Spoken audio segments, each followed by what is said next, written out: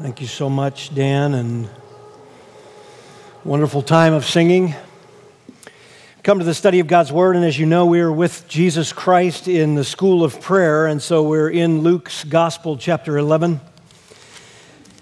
And we are looking at just the first 4 verses of the 11th chapter of Luke, where the Lord is answering a disciple's request to teach the disciple to pray. And the things that we've been gleaning from this have been absolutely rich, and I'm sure have already begun to affect the way you think in your prayer life. You remember this is a pattern of prayer. This is Jesus' way of saying, look, when you pray, there are themes, redemptive themes and overarching themes. We might even use the analogy of an undercurrent that is underneath, and then even permeation, just using, again, that analogy. This ought to be what permeates your prayer life as you talk to God, as you commune to God, in a variety of circumstances and burdens that you take before Him. There are redemptive themes that course their way through our prayer life. And hopefully you're already beginning to see a change in the way you think, not only about prayer, but just what you pray about, what you have on your heart, how it filters through these marvelous themes. It was this way because there were disciples all around Jesus, and He was filled in His life with times of prayer, and they saw that. And you remember back at the beginning of the study that there grew in, obviously, this disciple and probably the others, a longing to pray like Jesus. And so what Jesus gives here are the themes that really ought to be on our minds and on our hearts and weaving their way through the things that we commune with God about. We've already covered the first 2, and then there's a shift in this wonderful pattern of prayer. You go from this wonderful vertical expression that we've been looking at, these things that we say to God and about God, to all of a sudden the needs that we have, the petitions we take before God for the things that we need. And you remember I said there were, you could frame this up in 5 redemptive themes. The first 2 we've covered. The first is worship. Father, hallowed be your name. When He had said it earlier on the hillside, our Father who art in heaven, hallowed be your name. This is an expression of intimacy, as we saw. This is an expression of worship that says, Lord, you vindicate your name. There's intimacy in saying, Father, hallowed be your name, because there's no barrier. There is transparency because there's no secrets between us and God. And there's great security because I don't fear. In Christ, I'm forgiven. I can go right to the throne of grace. I don't need a human advocate. I don't need a go-between. I don't need some person in some priestly garment to be my representative, my mediator. I have Christ. He's ushered me into the presence of God. I can talk to God today, right now, anytime. No fear. And to say, hallowed be your name, we saw was a way of saying, Lord, you vindicate your name. I come to you with no arguments against you. I come to you not putting you on trial. I come to adore you, to call out your perfections with praise, to acknowledge your goodness, and to say to you that whatever's going on in my life, I know your character is intact. Mine may not be, the world's may not be, but you do not change. There's no shifting shadow in you. So whatever I don't like about my life that I'm bringing before you, you're not on trial. Hallowed be your name. You're separate from human beings in that grand sense. And then we saw that second redemptive theme last time, the lordship of Christ. Verse 2, your kingdom come. It should be that our prayer life is more and more driven by the higher purpose and the deeper longing, not for what is here, but for what is to come. We're to set our minds on things above, not on things of the earth. When we say your kingdom come, we are saying, Lord, vindicate your name, magnify your glory and your sovereignty. Come in your kingdom, bring judgment to anyone who rejects you.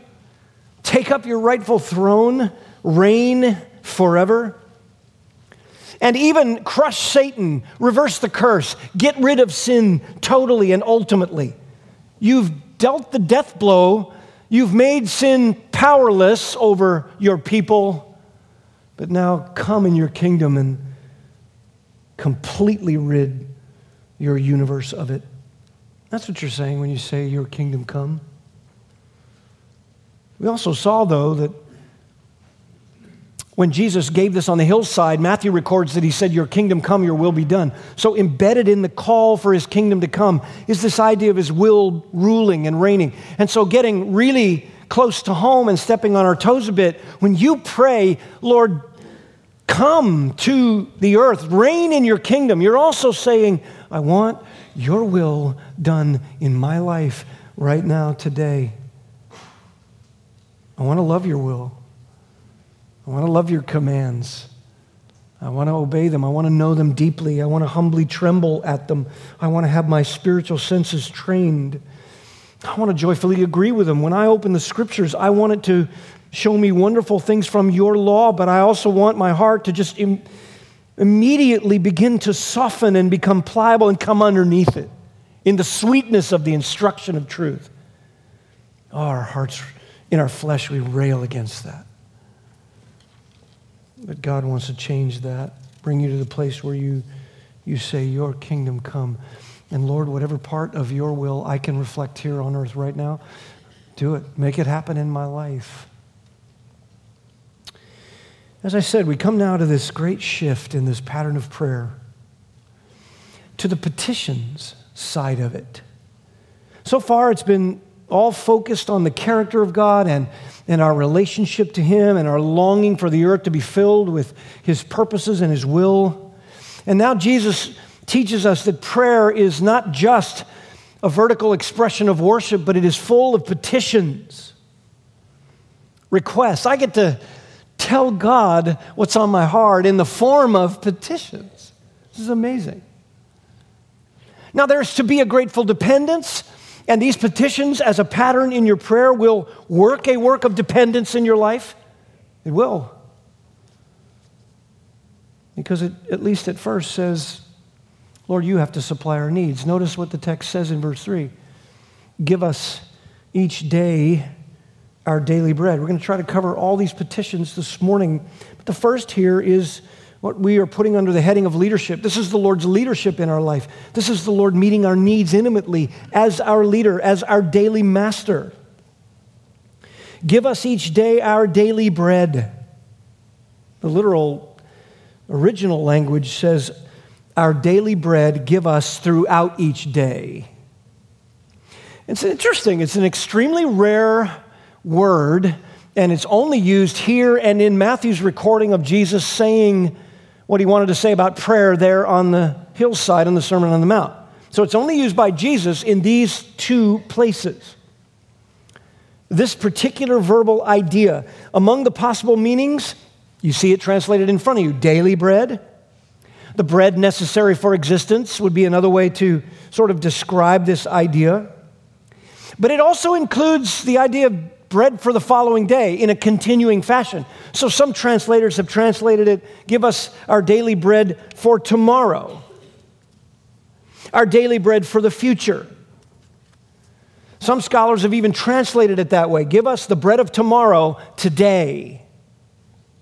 Because they believe that the verse has the idea of asking God not only for our daily needs, but also as well as the needs of tomorrow, and not so much in a list, but just, Lord, continue to meet our needs every day, like you're meeting them today. Meet them today and make it today's needs met for the sake of the fact that you're going to come back tomorrow and meet those needs. Tomorrow's on the mind, or so some scholars believe. While I don't deny the idea has some merit, especially given the fact that there's redemptive themes in all of this, eternities in view in your prayer life, probably the clearest way to translate the phrase is simply this: give us throughout each day our bread sufficient for the day. That would be almost a literal conveyance of what's there. Give us throughout each day our bread sufficient for the day. Jesus expands the idea here when he was talking in the Sermon on the Mount. Give us this day our daily bread. Here in his teaching on prayer, he expands it. Give us the day-to-day bread. give us throughout each day our bread sufficient for the day. So throughout each day in the future and today, the bread sufficient for this day. We could sort of frame it up this way. Meet our needs for each day continually, especially our most basic provisions. Now, what thrills me about this is that there's no sophisticated tone here. You don't have to get sophisticated. There's no fancy language. There's no high theology involved. There's not a careful list crafted and edited to perfection to go before God with. It's simply the expression of a thankful heart and a dependent heart asking God each day for the day's provision, and that provision would continue throughout the day, and that provision would connect today's provision with tomorrow's provision, so that in our hearts and minds there's not a single moment when we're not under the watch care of a Heavenly Father who meets our every need. What ought to be coursing through your heart and mind in your prayer life is this growing sense that you come before God for everything.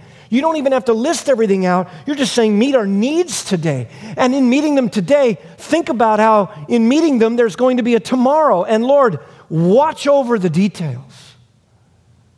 I love that. I said to you at the end of last week that the first words are very important. Give us. Give us. What is this admitting? It's admitting that I don't bring anything to the table. I can't do this. Jesus' pattern of prayer compels our hearts in the direction of dependence because we will inevitably take it for granted. To be in prayer thanking God for basic provisions and to ask Him to continue to provide them in His grace, it does some things to you.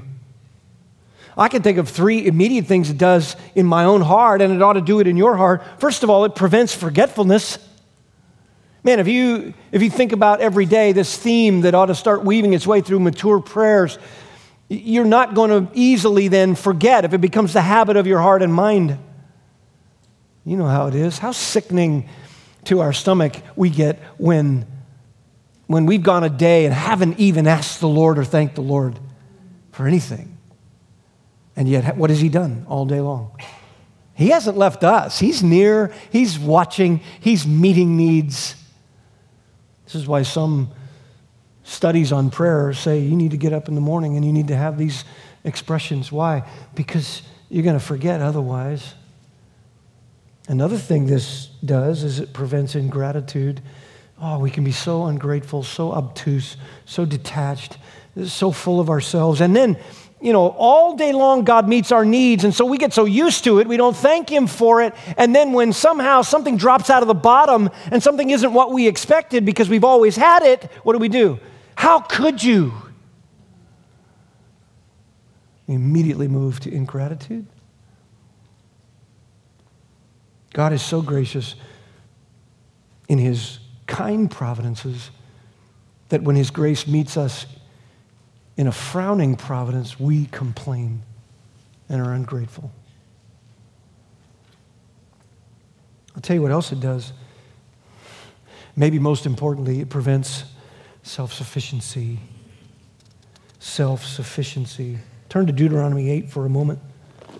Deuteronomy chapter 8, and we won't have time to cover all of it, but you just have to see this, and you ought to read it often. It ought to be emblazoned on your mind. I remember early in my Christian life coming across this text, and I have turned to it again and again and again because it is humbling. And God had told His people when they entered the land, I need you to remember some things. I need you to set up reminders because you are going to become ungrateful, self-sufficient. You are going to become forgetful if you do not listen. Verse 1 of chapter 8, all the commandments I'm commanding you today, you shall be careful to do, that you may live and multiply and go in and possess the land which the Lord swore to give to your forefathers.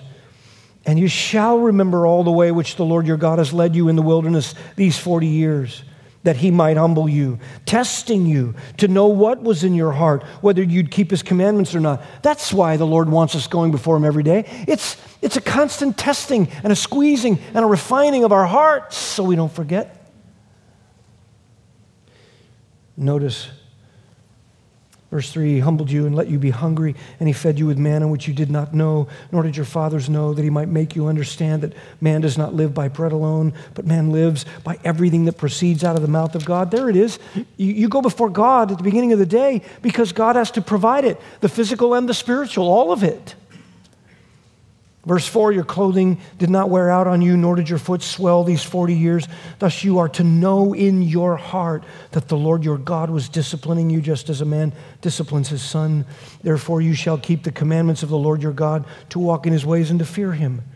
For the Lord your God is bringing you into a good land, a land of brooks, of water, of fountains and springs flowing forth in valleys and hills. A land of wheat and barley, of vines and fig trees and pomegranates, a land of olive oil and honey. And the imagery would have meant heritage and family and estates and passing on of all of those things. Verse 9, a land where you'll eat food without scarcity, no famine, in which you will not lack anything. What? A land whose stones are iron and out of whose hills you can dig copper. But verse 10, when you have eaten and are satisfied, you shall bless the Lord your God for the good land which He's given you. Beware that you do not forget the Lord your God by not keeping His commandments and His ordinances and His statutes which I'm commanding you today.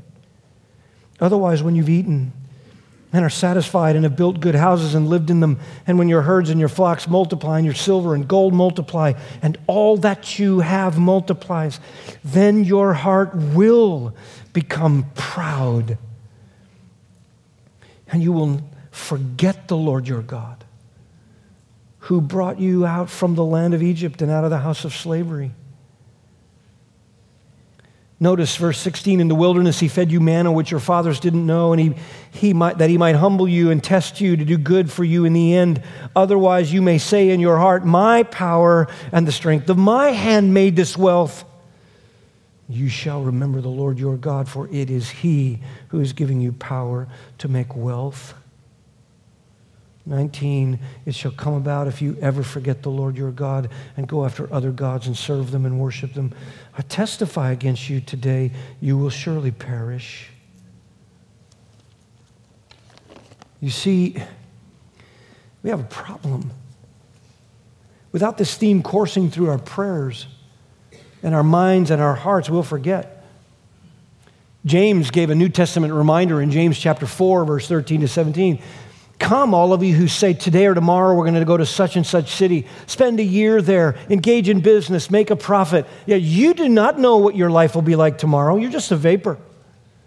You appear for a little while and then you vanish away. Here's what you ought to say instead. If the Lord wills, we will live and we'll do this or that. Anything else, anything less is boasting, he says. You could get to the point where you've gone years without even a fleeting thought that it is God who supplies your needs. And I know how it works. You learn a skill, you go get a job, you earn a paycheck, you use those resources to buy food and clothing and shelter at whatever level you're able, and you then take classes and you get educated and you get more skilled with each day and month and year so that you get better at what you do. And in the free market of our country or wherever you live, there are ways that bears fruit because God in His common grace allows it. And then you go to the market and you put up the resources and you see it come out of your pocket and your bank account. You've accumulated the resources there and you assess the need and you supply what is necessary to meet the need out of what you've earned. And when you have eaten the fruit of it, you're satisfied with the outcome. And you trace a line, not vertically, but horizontally back to your abilities and back to your effort. You know, Agar feared that very thing. In one of my favorite Proverbs, in Proverbs 30, Agar prays to God, and I just love what he prays. Lord, give me only my portion. That's what he prays. Don't give me too little that I might be in a season where I'm tempted to sin against you by stealing, but please don't give me beyond my portion because I may forget you, he says. Feed me with the food that's my portion, lest I be full and deny you and say, who is the Lord? Wow. You're not to be anxious. Your Father in heaven knows you need these things. But Jesus says as a pattern, you're to be dependent and say, Lord, what I need today, supply it because I know you must. You give it to us. And what my tomorrows need, use today's supply to connect to tomorrow's supply and all the days until you come and my hunger and my thirst are completely satisfied and quenched. Give us this day and throughout the day that which is sufficient. It is to be a regular part of our prayer life. You know, when we pray over meals, sometimes that's sort of that one place where it's obvious what we tend to do. We tend to get into rote kinds of things. But I want to be reminded, even at something as simple and short as a prayer over a meal, that this is your provision, God. You provide the transcendent needs of all your people over the globe, and yet you care about my family so that groceries got to the table and we're able to sit down and say thank you for this little provision because you care about my physical needs. I want to remember that. I want to do better at that. The Lord leads in our life. Our prayer life ought to reflect worship and lordship and the daily mastering and leadership of our Lord over our life. It's a dependence that comes to Him with that petition.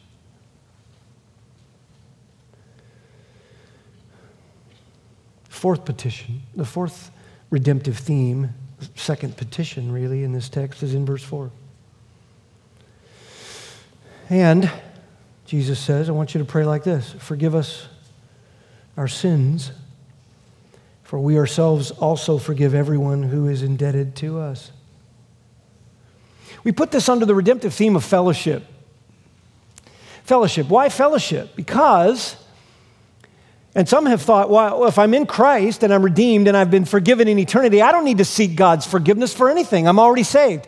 Look, in your justification, that's true. You don't need to be forgiven in order to be justified a second time. Once repentant, once drawn to Christ in faith, you give your life to Him, you're covered with His righteousness, you are forgiven in eternity, positionally. You are acceptable before God.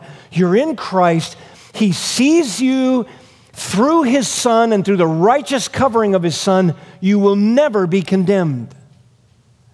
If you die having not asked God for some forgiveness of a sin, it's not going to affect you in eternity insofar as your justification and your acceptability. You are with God. You will receive the inheritance. He will say to every one of His children, well done. He will. And here Jesus teaches disciples. So clearly He's talking about believers. So why then does He say that we are to seek forgiveness from God and then ask that that be reflected or affirm that it is reflected in our life toward other people? Why that? Fellowship. Not eternal fellowship, but intimate daily fellowship. As I told you before, when my kids would sin against me, they don't cease to be my children. I love them. Nothing changes in that arena. They're in absolute family fellowship with their Father. But when they sin against me, there's a severing of the sweetness and the joy we have until they acknowledge having harmed their relationship with God by sinning against others, and they shouldn't sin against others. And so there's a fellowship issue here that courses through our prayers as well. Matthew 6, when Jesus said it on the mountainside, Matthew records that He said, forgive us our debts as we have also forgiven our debtors. It's true, sin is a debt. We owe someone when we offend them. Jesus paid everything we owed to the God of the universe so that positionally we owe nothing. He's paid the debt. The only thing we owe is love to Him and devotion to Him out of gratitude, and He's our master. We've been bought with a price. But when we sin against one another, there's a debt. Even when we sin against God on a daily basis by either sinning against one another or in the secret sins of our mind and heart toward God, even that is a debt to that intimacy. We've got to go before God as Jesus illustrated to Peter when he took the basin and the towel and washed his feet. Every day you need a little bit of washing on your feet. You got to have the stuff of the day cleaned off so that there's nothing severing that great intimate fellowship you have with God. We could say it this way: your conscience is clear. This is the clearing of the conscience.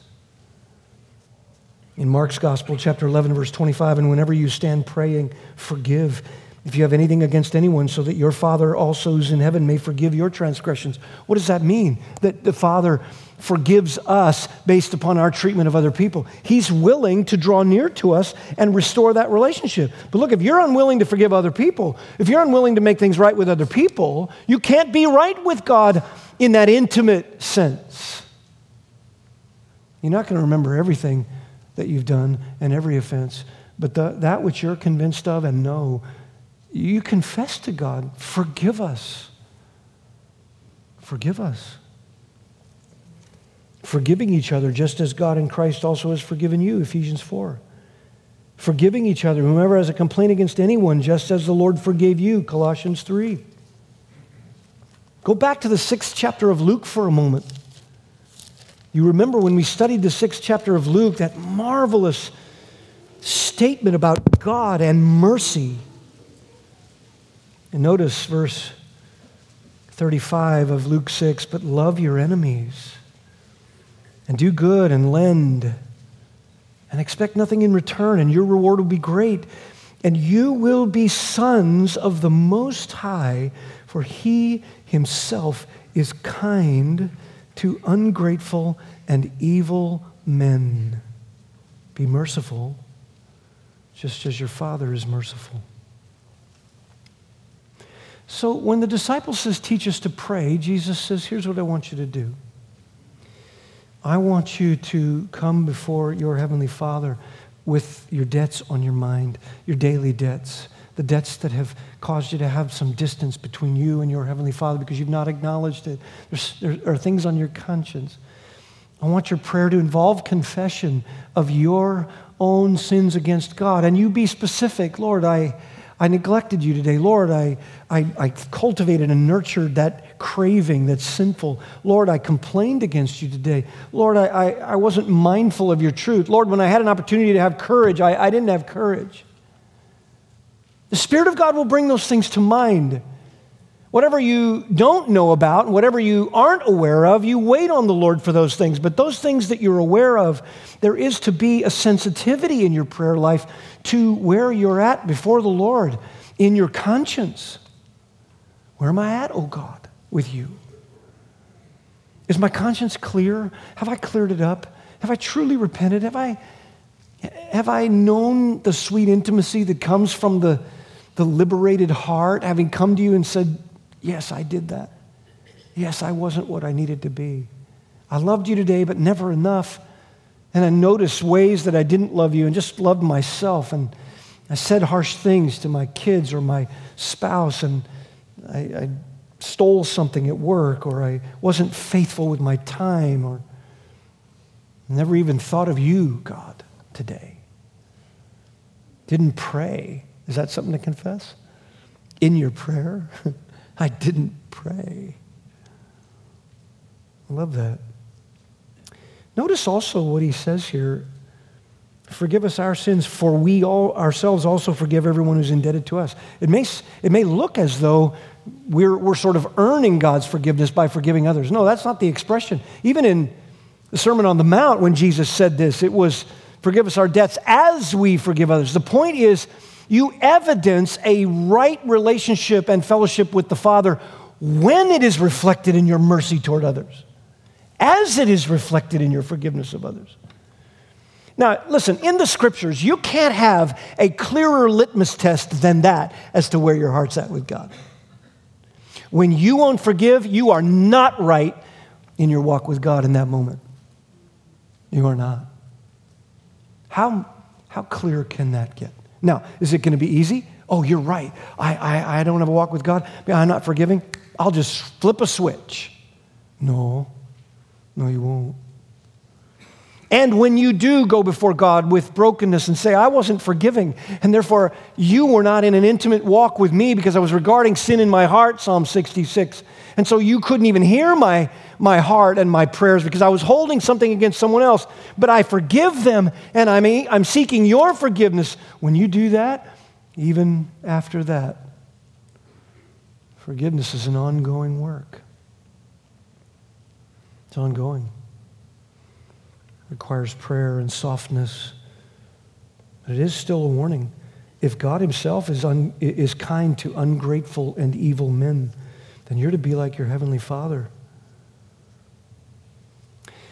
You know how you do this on a practical level? When you pray, never forget an opportunity to build a particular habit in your thought life. The habit is this: to always remember that God saved you out of nothing. In your prayer life, it must become the habit of your mind and heart to go there every time. Lord, I'm praying because you saved me out of nothing. I can ask for needs to be met because you purchased me from the slave market of my own sin.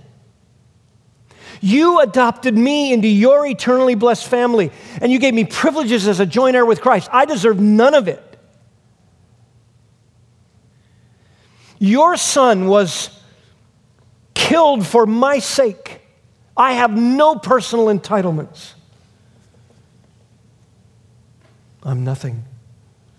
And yet you said live. And because you told me to live and you regenerated my heart, I must know that you're a forgiving God, and so I must reflect that in my behavior toward other people. Confession and mercy are essential to a healthy communion with God. It should become regular in your life. It'll soften your world. You think like that every time you pray, it will crush your pride. It will own you. It will corner you. It'll put you up against the wall. It will make you face your own sin. It will make you face the ugliness of holding things against people when you had no right. It'll force you to passages that absolutely crush your pride. You'll find your mind and heart being driven to Romans 2, verse 4. Do you think lightly of the kindness of God? It is his kindness and forbearance and patience that leads you to repentance. You'll remember James 2:13, judgment will be merciless to those who show no mercy. Mercy triumphs over judgment, and your heart will come to another place of softness. And you'll be reminded of parables that the Lord himself taught, like Matthew 18, when the king said, you wicked slave, I canceled all of the debt of yours because you begged me to, and I had mercy on you. Shouldn't you have had compassion on your fellow servants for debts that are nothing comparable?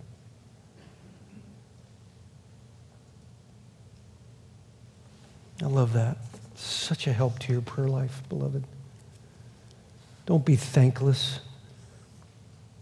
God is merciful to ungrateful and evil men. Thankless men, that's the term in Luke 6.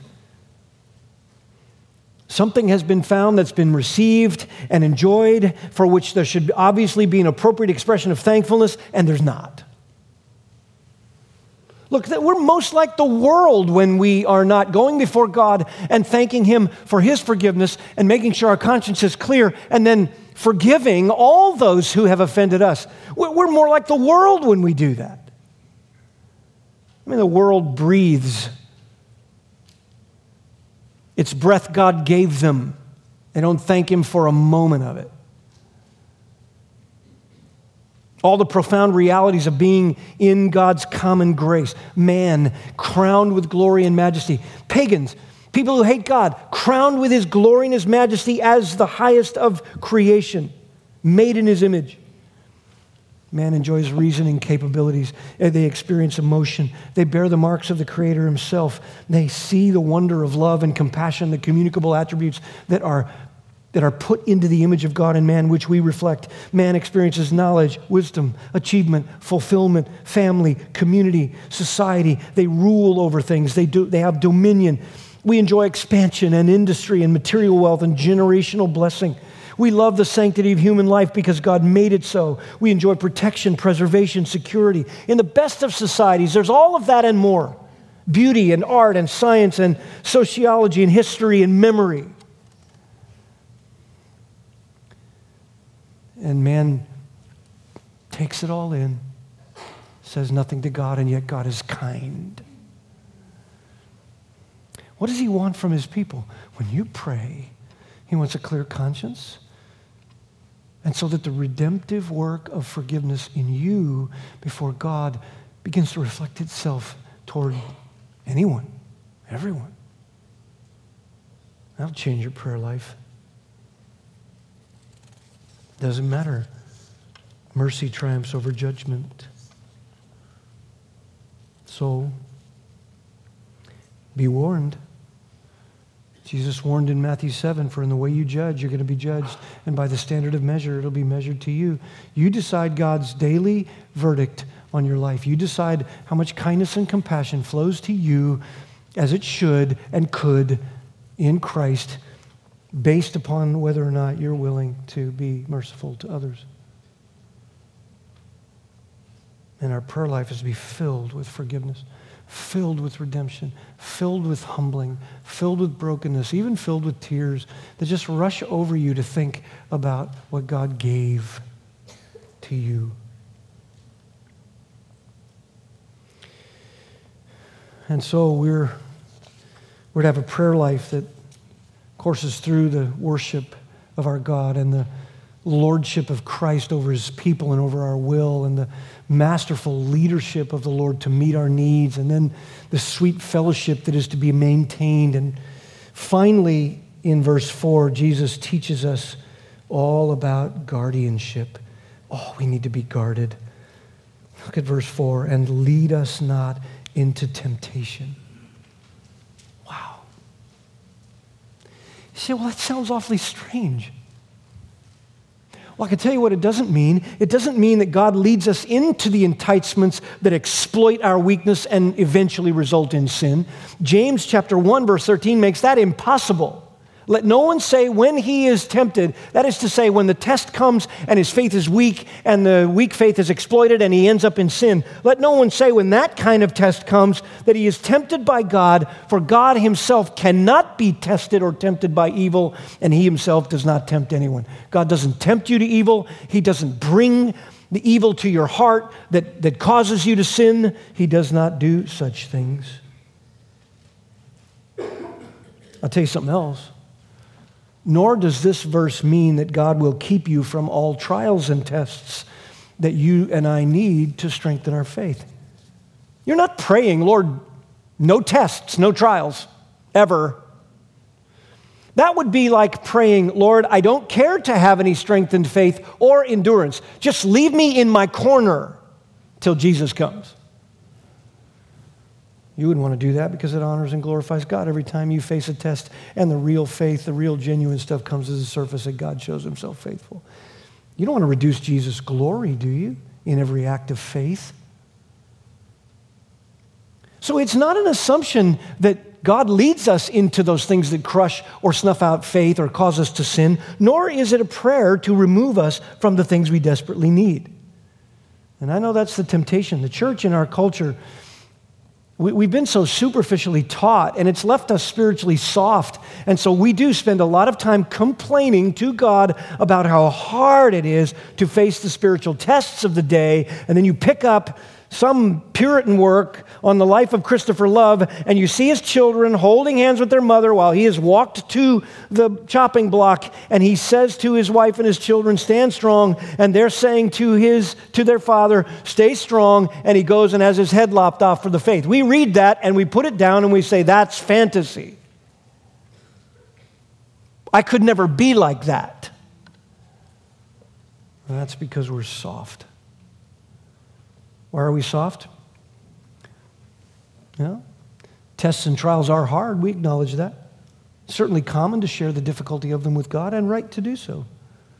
But if we're not careful, beloved, if we're not alert, we can actually get to the point where we're pining away, listen, for an earthly life without the pain of saying no, so that we have the glory and honor due to Christ for saying yes to truth.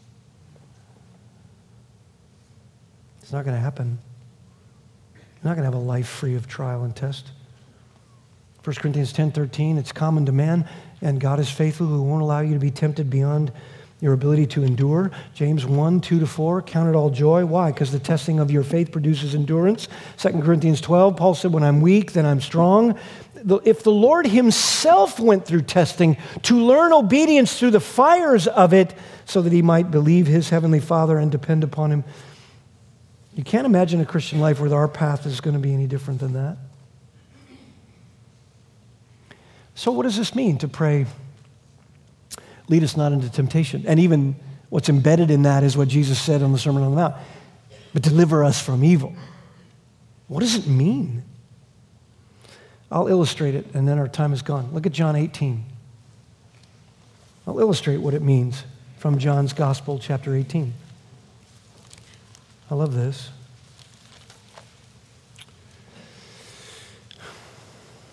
Jesus is in the garden, as you know. Verse 3. Judas then, having received the Roman cohort and officers from the chief priests and the Pharisees, came there with lanterns and torches and weapons. And so Jesus, knowing all the things that were coming upon him, he went forward and said to them, whom do you seek? They answered him, Jesus the Nazarene. And he said to them, I am he. And Judas also, who was betraying him, was standing with them. And so when he'd said, I am he, they drew back and fell to the ground. Therefore he again asked them, whom do you seek? And they said, Jesus the Nazarene.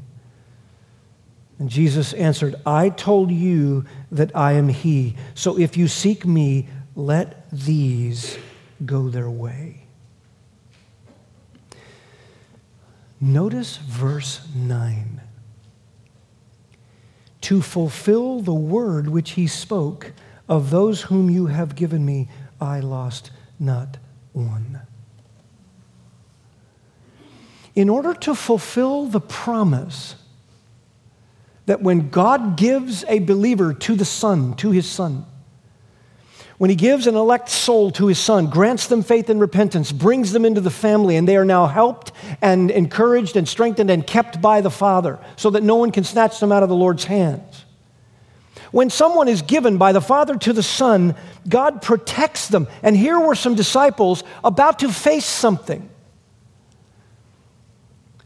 that would inevitably, in that moment, at their level of maturity, just crush their faith, snuff it out. They'd lose their faith. They'd lose it. They'd be found in apostasy. At the beginning of your Christian life, God doesn't just dispense upon you some faith and then leave it there. He strengthens it, grows it, and sustains it because he promises to keep it and hold it until glory. Paul said it, I am convinced and persuaded.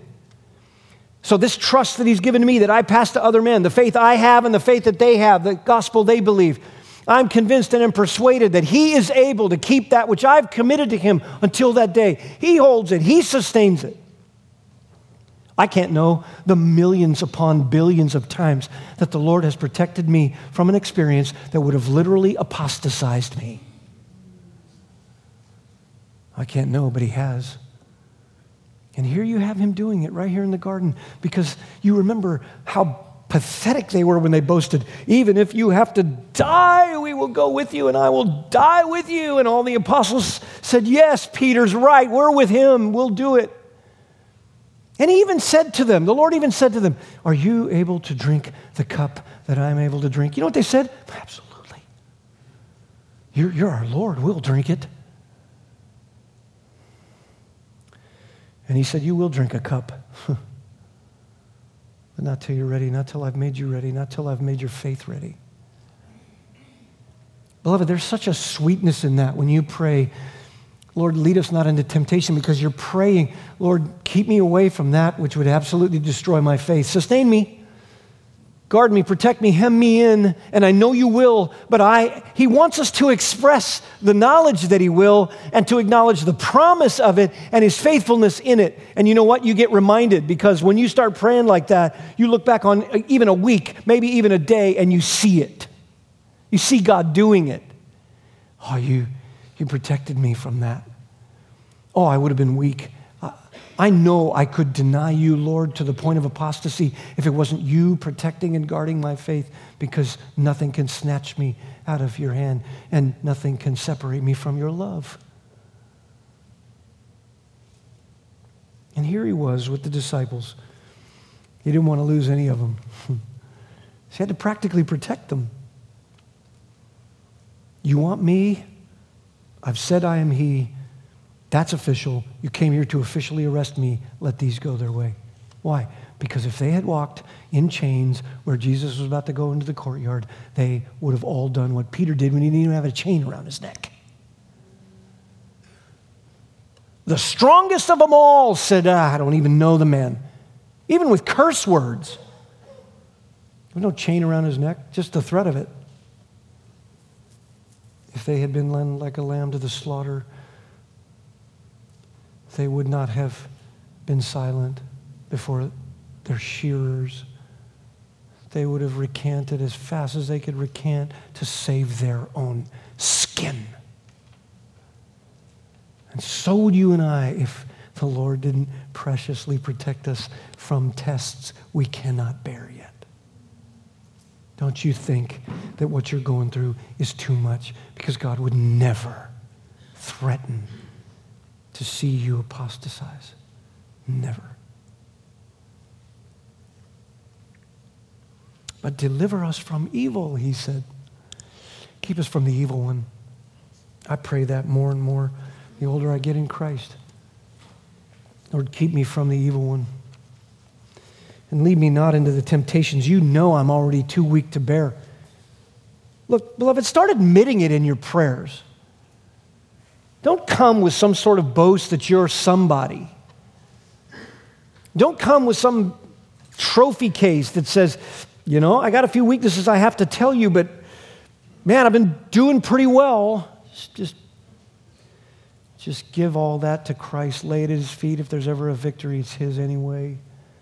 Just come to him and say, Lord, lead me not into that which would snuff my faith out, and I would defame you. I would profane you. I wouldn't make it. You know what I need.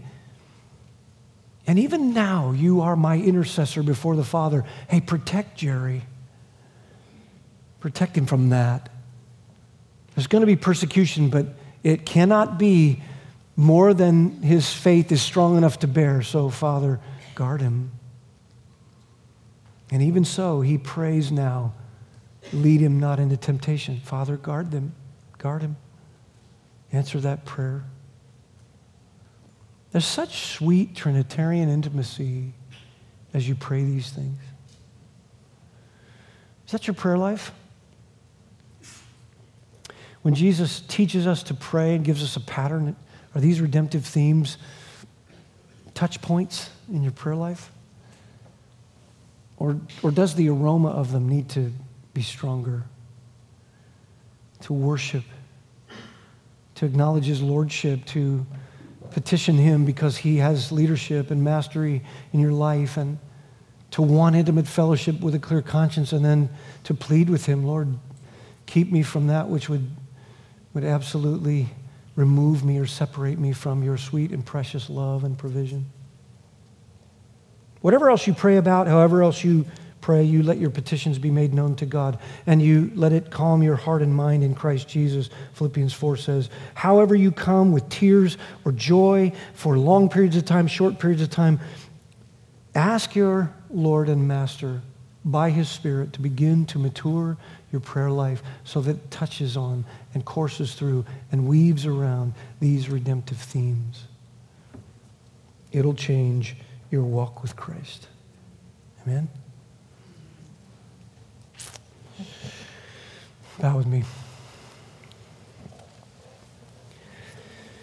Oh, Father, there's so much we could say about these things, and we could take a separate study of each of them.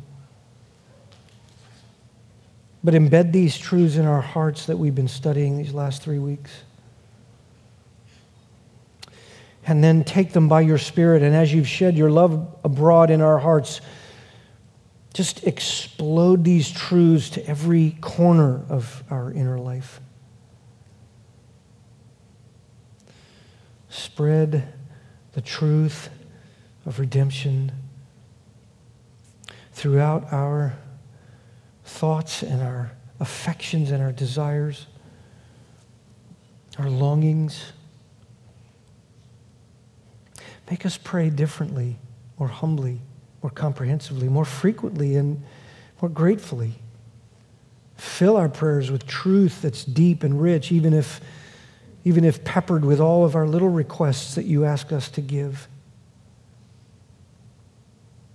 May we begin with that intimate worship, or end with that intimate worship, or just worship all the way through it. May we always vindicate your name and hallow your goodness. May we come with a heart of dependence that softens as we go, asking for the daily and continual privilege and thanking you for it. And Lord, may we never harbor anything that might keep us separate from you in that intimate, sweet walk we have with you with a clear conscience. We know we can't think of everything. You'll bring those things to light in time. And even when our conscience is clear, we're not by this acquitted. For you know it all.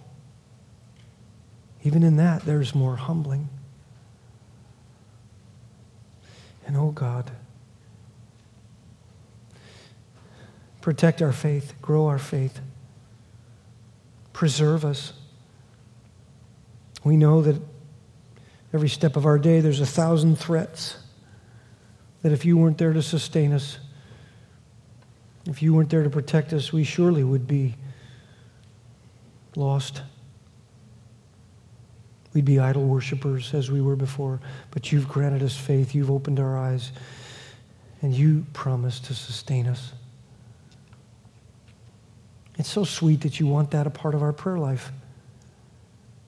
The thing that we already know is true, that you will preserve us and that we can't be lost. You want it a part of our requests, our petition, to lead us not into things that would cause us to be lost. It's an acknowledgement of your power and your love and your exclusive work to guard our faith.